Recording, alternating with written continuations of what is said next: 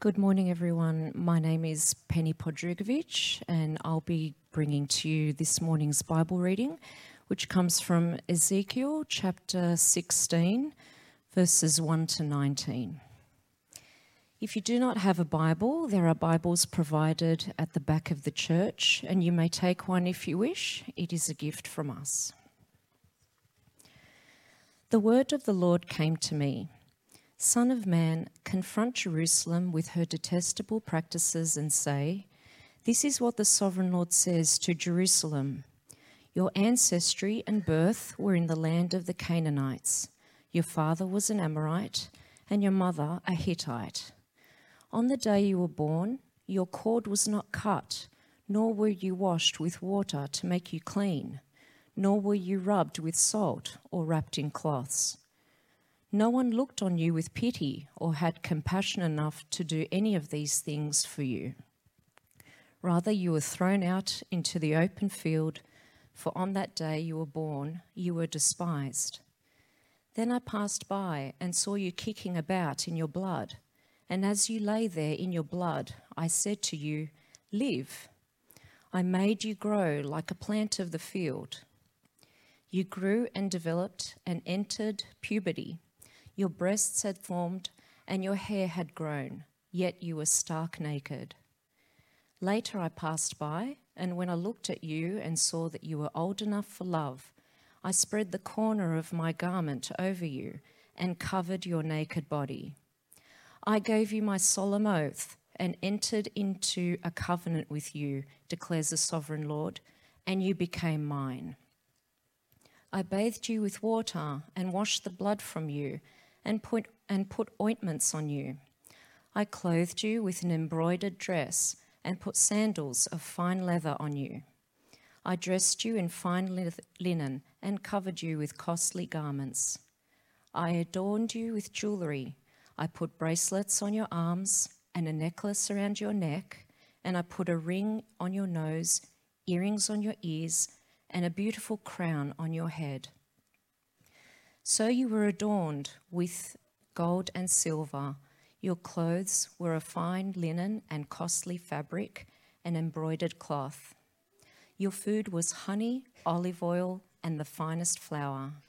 You became very beautiful and rose to be a queen. And your fame spread among the nations on account of your beauty, because the splendor I had given you made your beauty perfect, declares the Sovereign Lord. But you trusted in your beauty and used your fame to become a prostitute. You lavished your favors on anyone who passed by, and your beauty became his. You took some of your garments to make gaudy high places where you carried on your prostitution. You went to him and he possessed your beauty. You also took the fine jewelry I gave you, the jewelry made of my gold and silver, and made for yourself male idols and engaged in prostitution with them. And you took your embroidered clothes to put on them, and you offered my oil and incense before them. Also the food I provided for you, the flour, olive oil, and honey I gave you to eat, you offered as fragrance incense before them. That is what happened, declares the Sovereign Lord. Hey, hello again. As we said, we are starting a new mini-series just for 3 weeks, and we've called it Divine Design. And so in the next 3 weeks, we are looking at some of the most contentious and most controversial topics today in the church and in our society. And I think it's controversial not because it's an interesting topic for us, but primarily that because it is such a personal issue. I'm certain that most of you, if not all of you, would have struggled or are struggling in the area of your sexuality or your marriage or maybe being single, or at least you might know someone who is.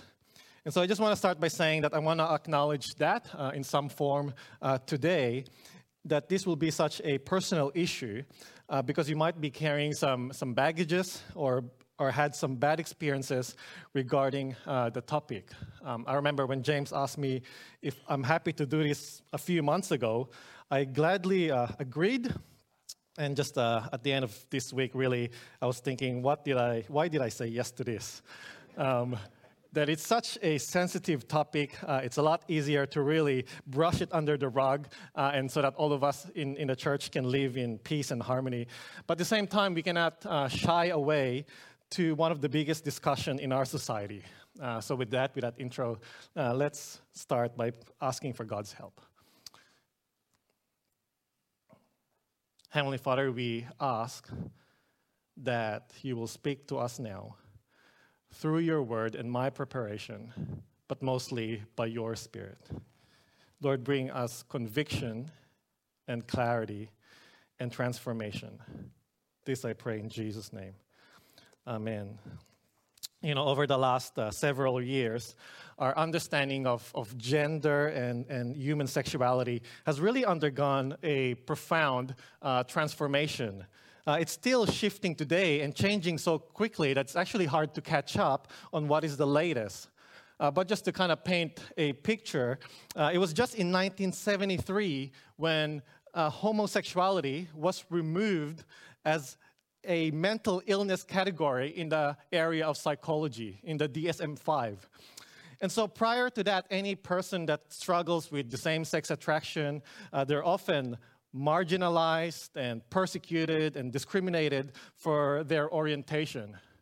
Even Christian churches have been part of this problem, often mistreating people that might identify with the same-sex attraction. Even evangelical Christians were at the forefront of hate speech and abuse towards these people. But then, as we've seen at the turn of the century, we've seen radical changes. Countries started legalizing same-sex marriage. There's been a high increase in visibility in media, and because media say so, there's been a higher acceptance in our society as well. That when you fill out a form now, it's no longer just male or female. There's other boxes to tick, that even during the census, there's a lot more options to choose from. And even in the last decade, any non-binary gender is not only tolerated, but we've actually started celebrating it. We've seen the rise of Mardi Gras in Sydney, Gay Pride Parade in Melbourne. And so I feel like the pendulum has swung completely to the other side, that the issue used to be taboo and stigmatized. Now it's commended and it's honored. And so the landscape of gender and sexuality has completely shifted, and it's still shifting, that many of us are really left perplexed, wondering what to believe, what to think, where to find truth. And so in this complexity of evolving topics, we're not sure where to turn. And so 50 years ago, it seems like the topic was simple, it was black and white. Now it has really turned complex because different fields actually interacting and intersecting, that the debate is happening in the realms of medical biology and psychology, and then you pour in politics, and then you include ethics, and then theology. And so as Christians, we're left wondering, what do we believe? How do we respond? How do we act? And as I said, it's not just for other people. Often the struggle is within our own circle, within ourselves. And again, not just Christians looking for answers. Our society is asking the same thing. They're looking for a way to find harmony in our society without compromising truth and morality. That things are changing so quickly that we don't know where to turn because there's so much uncertainty happening so quickly. And so today, I want to give you a biblical perspective on sexuality. But here's the deal. Because some of you might think, oh yes, RJ will preach the traditional view of the importance of marriage in a heterosexual or opposite sex relationship and marriage, and amen to that. Well, let me be upfront here that, firstly, that is what I believe. And as a church, if you go to our on-board course, that will be upfront, that is where our church stands. But at the same time, I want to show you for the next 3 weeks, not just for today, that though that is what we believe is biblical, often we've elevated that belief to the point that we've lost the bigger picture of things, and we've actually created an idol out of that. And so some of you might think that when I finish here today, that I haven't preached enough to push the importance of that. But I want to show you, as important as that is, that there is a bigger and greater point to show. And I want to move us today in these three headings. The complexity, today's complexity of our sexuality. Secondly, the divine purpose of our sexuality. And just very briefly, the hope of restoration for sexuality. Okay? So today's complexity, divine purpose, and the hope of restoration. All right, let's begin. Firstly, the complexity of sexuality.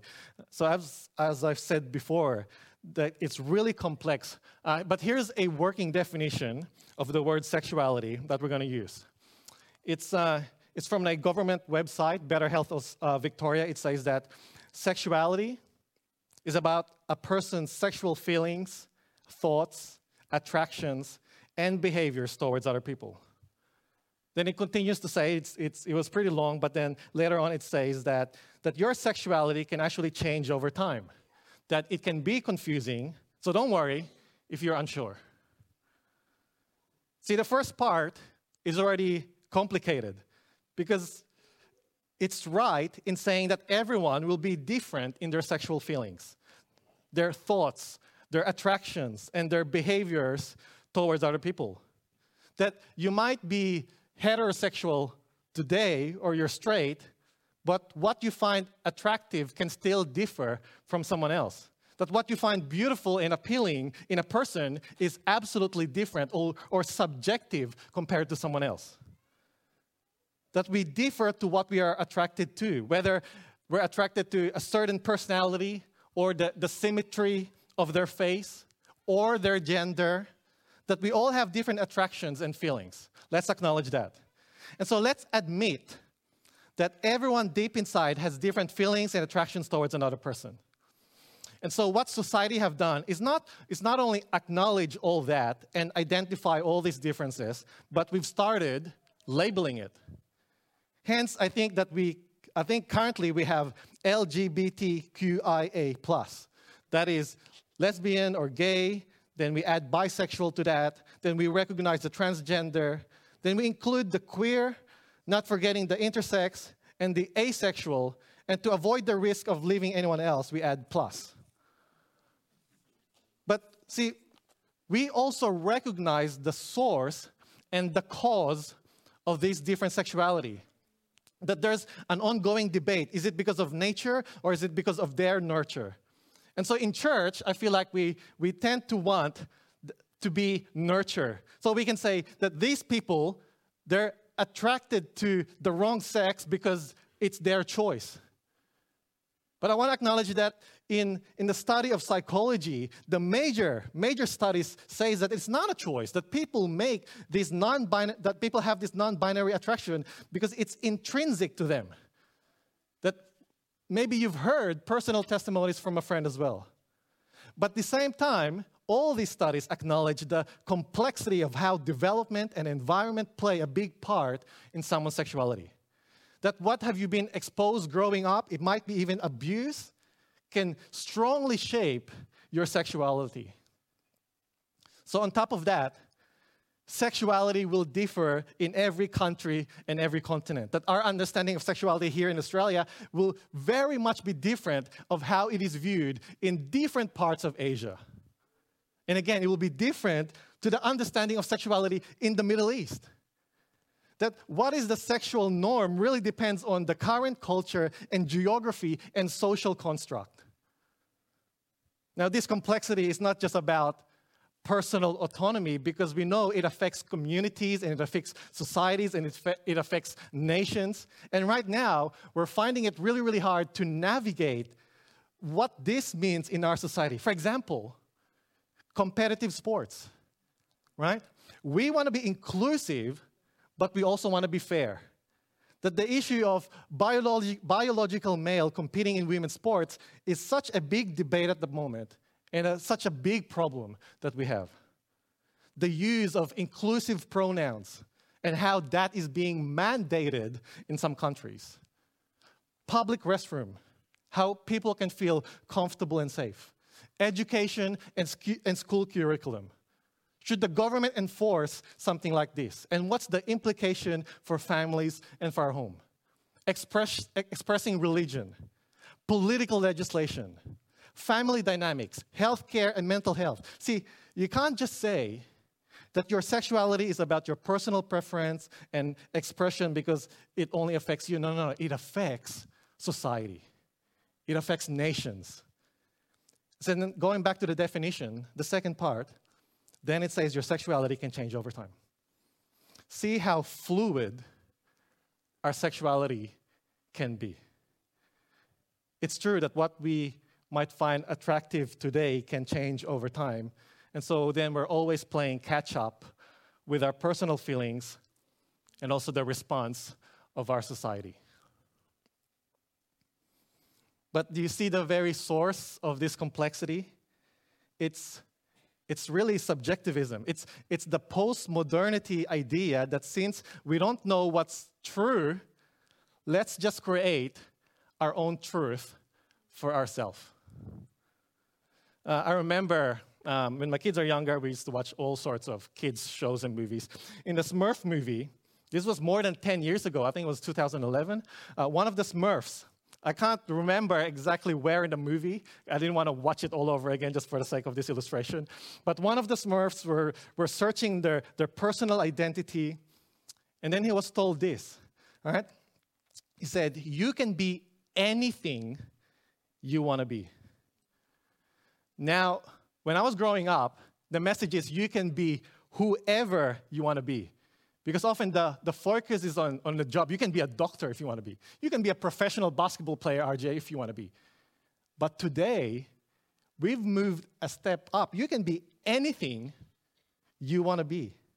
Now, the movie might not making a political or social statement, I don't know. But can you see how we've shifted our worldview, our philosophy, to the importance of self-expression, that whatever makes you happy, you make that you. You make that your identity, the very center and pinnacle of your existence. And of course, this has been strongly expressed in sexuality, that we are encouraged to find whatever really makes us happy when it comes to our sexuality, because that is the real you. That's the message that we're getting. That sexuality, according to our Western society, is all about what you feel deep inside, because that is what is right. So everyone is free to look for that. And if anyone is free to be anything they want to be, imagine the future complexity that we have to face, because it just opens up the argument for anything. Not just love whoever, but love whatever, however, wherever. But see, my point is that the very root core of the problem is the lack of objective truth. To say sexuality is defined by an individual will mean we will always have disagreement with a definition and how it should be expressed. But most of all, it's always going to be an ongoing argument of what is morally right and wrong. Or in other words, let me put it in theology. In other words, if there is no God, if there is no creator, if the universe is born out of accident, it means that there is no absolute truth. There is no objective purpose in life. And so secular society will say it's right that we need to figure out what is best for the majority. We need to determine what makes us happy. We need to determine what is right and wrong for ourselves, that we can do whatever we want to do because self is the highest good and personal happiness and fulfillment will be our greatest glory. But if there is a God, it means that He created for a purpose. It means that He created sexual identity and sexuality with some objective truth and objective purpose. And so it's not up to you or me to determine what is right and wrong, but it is what God says it is. That He determines and He determines the boundaries of sexuality and morality and marriage and so on. That He will have the final say. that if you take God out of the picture, again, self will be the greatest good. That feelings is the only source of truth that we have. But if there is a God, then truth has to come from the Creator. But let me pause here, because I hope you can see how this is very much foundational.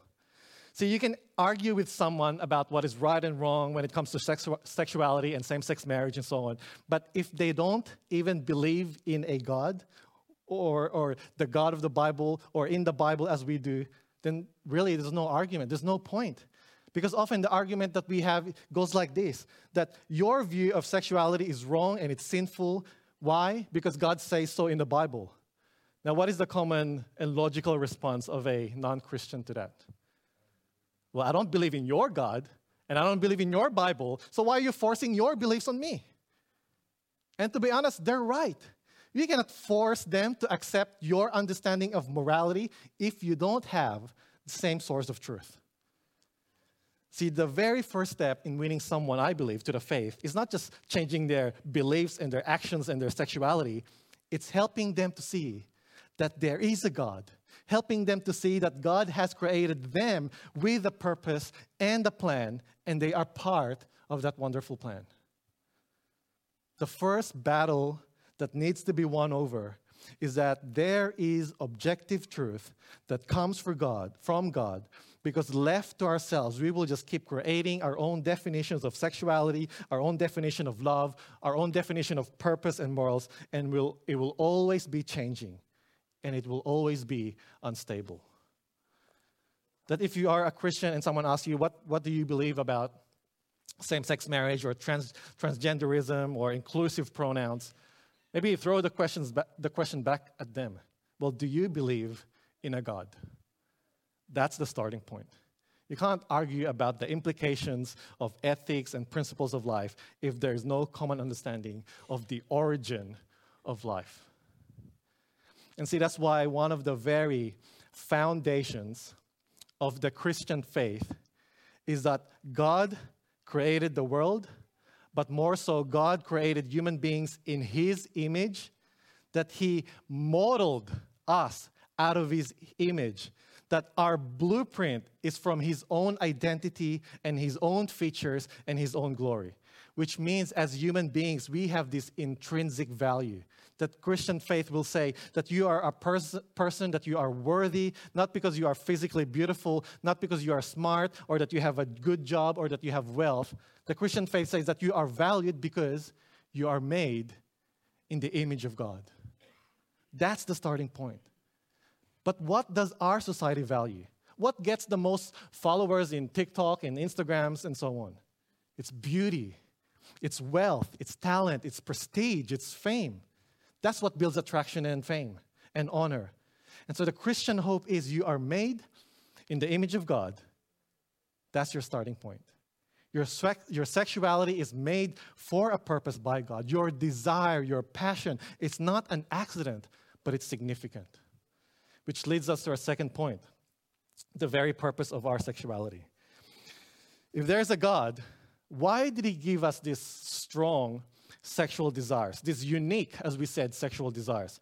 Now, let me give you a few biblical reasons, but I don't think it's the primary reason, but they're still biblical.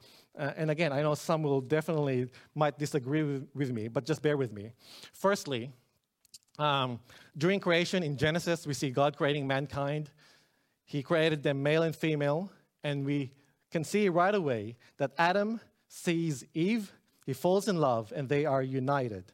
That we have these sexual desires and passion because God has made us to be attracted to other people for us to make a lifelong commitment of love. Marriage, that's one of the reasons. But marriage cannot be the primary and only reason, because we know in the new heavens and the new earth, Jesus says, you won't be married. It cannot be the primary reason because singleness is actually valued in the Bible, as we will be talking about in the next week. We'll talk about marriage and singleness next week. Or if sexuality is created for the sake of a committed relationship, why did God make them male and female? Why make them different? Why can't we make a commitment out of love if everybody is just neutral in their gender? Well, another reason is that our sexuality is given in order to have children. That we are made biologically male and female, as God says, for procreation. That we have sexual urges because it can lead to reproduction, to multiply and fills the earth as God has commanded. But again, that cannot be the primary reason for our sexuality, because some people choose not to have children, but it doesn't mean that they're sinning. And some people are not able to have children, and it doesn't mean that their relationship is invalid before God. So a third reason for our sexuality has to be pleasure. That our sexual desires is given by God to enjoy a committed heterosexual relationship. Now again, I'll be upfront here that here in Tungabi Baptist Church, we believe that God has created us biologically male and female and reserved the sacrament, the sanctity of marriage for a heterosexual monogamous relationship. Again, we believe that is the boundaries that God has given to enjoy sexual pleasure. Now, again, you can talk to me later on why we believe that but again, my aim is not to argue about that. I want to show you something more important, so again, just bear with me. Because so far we said that our sexuality is given by God for marriage, for the sake of children, and for pleasure. That if you're sitting there and you're married, you're able to have kids, and you enjoy your spouse, that you might be proud of yourself that you're ticking all boxes. But what if you're married, but you can't have children, or you're not enjoying sex for all sorts of reasons? What if you are single and you can't express yourself sexually? What if you're divorced or you're widowed and you still have these strong sexual desires? What if you're never going to get married because you're sexually attracted to your own sex and you believe that, again, that as Christians, same-sex relationships are not open to you? So here's the big problem. If sexuality is just for marriage, having children, and pleasure with a husband and wife, why has God burdened us with sexual desires and sexuality outside of that? Or to put it another way, why can't God only give us sexual desires once we are married and only while we're married? Why burden everyone else and make them struggle trying to suppress outside of that? Well, as I was kind of wrestling with this, I found this in John Piper's book.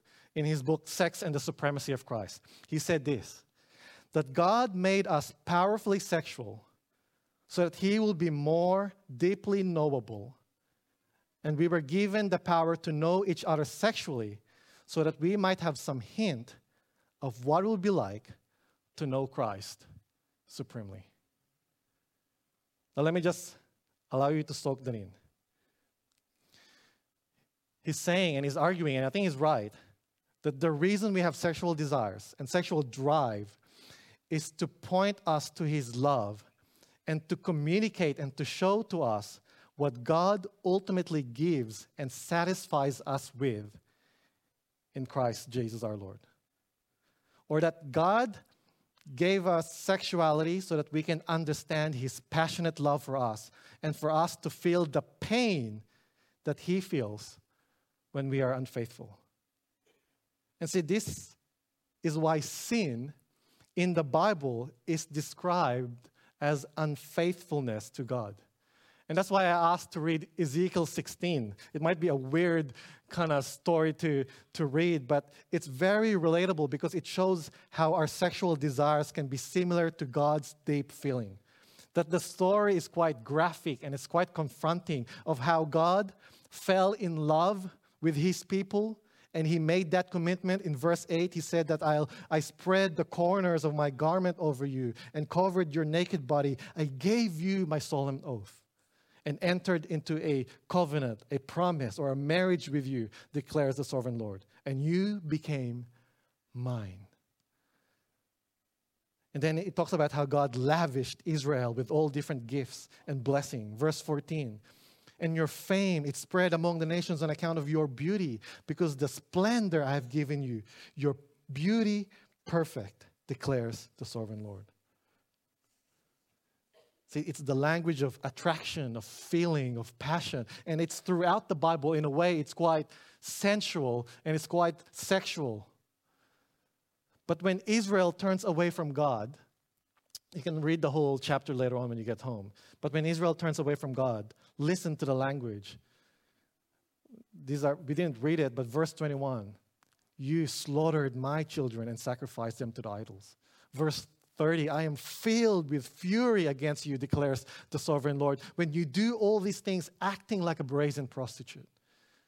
Verse 32, you adulterous wife, you prefer strangers to your own husband.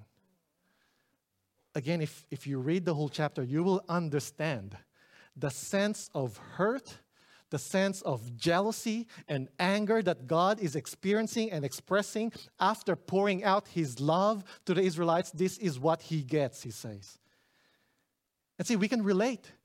We can understand what God feels because we can relate through our sexuality. We understand love and commitment and passion and loyalty because we carry the same feelings.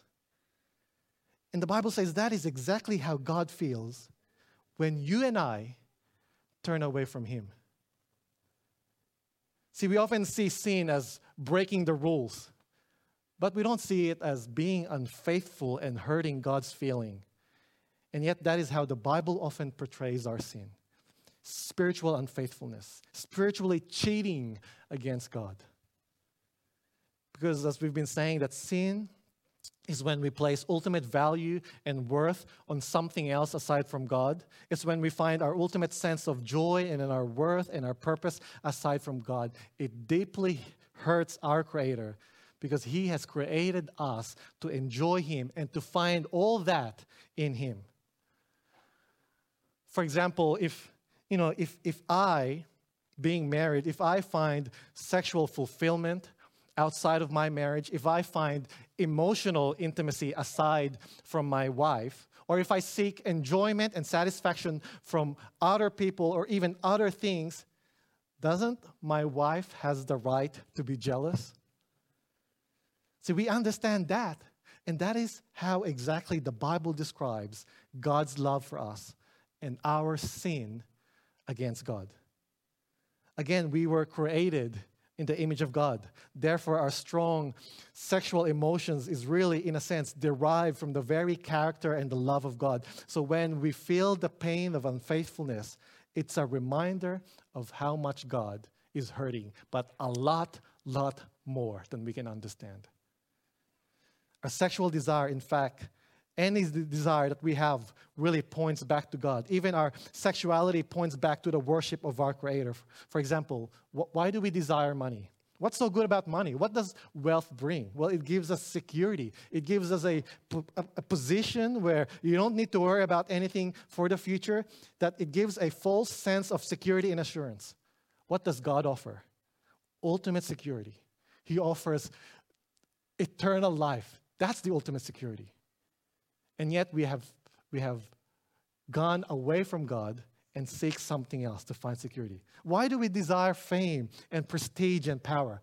Because it makes us feel that we are wanted, that we are significant, that we're a somebody, that our lives matter and we're making a difference and an impact. What does God offer? He gives us ultimate significance, to be a son and a daughter before God. What else would you want? What else would you need, God says? Why do we have sexual desires? Again, for intimacy, for ecstasy, for deep passion and pleasure. Isn't that exactly what God offers? So again, our sexuality is a gift for us to enjoy along with other things in life. But once we use our sexuality to find our ultimate identity, to find purpose and our security, we make idols out of relationship. We make idols out of beauty. We find addiction in momentary pleasures. We can even make idols out of family. Our sexuality is broken because we have placed things and people where God is supposed to be. God gave us sexuality not to torture us as we struggle to express it. that we have sexuality so that he can best communicate to you the full intensity of his love for you, so that you can better appreciate how much he can't take his eyes off you, that he was willing to send his one and only Son to redeem you. That's what it communicates. See, our sexuality is broken because our aim is to fulfill our sexuality outside the boundaries of what has given us as a gift. But more so, we have made an idol out of sexual desires. So it affects us personally, it affects our family, it affects our community, it affects our nation, but most of all, it affects our relationship with God. But look at how Ezekiel 16 ends. And this will be our last point, the hope of restoration. And again, we'll keep talking about this and coming back to it in the following weeks. In verse 59 and 60, this is how God ends it. I will deal with you as you deserve, because you have despised my promise, my oath, by breaking the covenant. Yet I will remember the covenant I made with you in the days of your youth, and I will establish an everlasting covenant with you. Notice the complexity of that. God says, I will treat you what you deserve. That's justice, that's wrath, that's hatred. But then right after that, God says that I will remember my promise, my covenant, and make it last forever. What covenant is that? Well, back in verse 8, God says, I will make you mine. What's that? That's love, that's mercy, that's compassion, that's grace. And so we're left with, how can God show intense justice and hatred towards those who have been unfaithful towards him, but at the same time demonstrate intense love? Well, there's only one way, and we've seen it through the cross. Through the Son, through Jesus Christ, he faced the ultimate justice of God, facing the wrath of God on the cross. Why? So that we can receive the intense love of God. That the only way to restore our sexuality is if we get back to the proper image of God. And the only person that can help us is Jesus Christ, who brings us absolute truth and the one who bears the image of the Father. Yet for our sake, he takes our spiritual unfaithfulness, our sexual history, he gives us his purity. See, all our sexual sins, our lust, our fantasies, our addiction, our unfaithfulness, our selfishness is all put on Christ. And then we receive his righteousness, his holiness, his commitment, his loyalty to God the Father. Without God, there's no truth. But truth is not enough to save us, because truth only reveals our failings. We need our Savior, Jesus Christ, who not only showed what it means to be human, but lived it out perfectly for our sake, so that we can enjoy the perfect and intense love of God for all eternity. That's what it communicates. Church, let's pray. Heavenly Father, we help us to see that first. Help us to understand your great love for us. Help us to understand the truth that you have given us, so that we can live in worship, we can live in joy, knowing and loving you.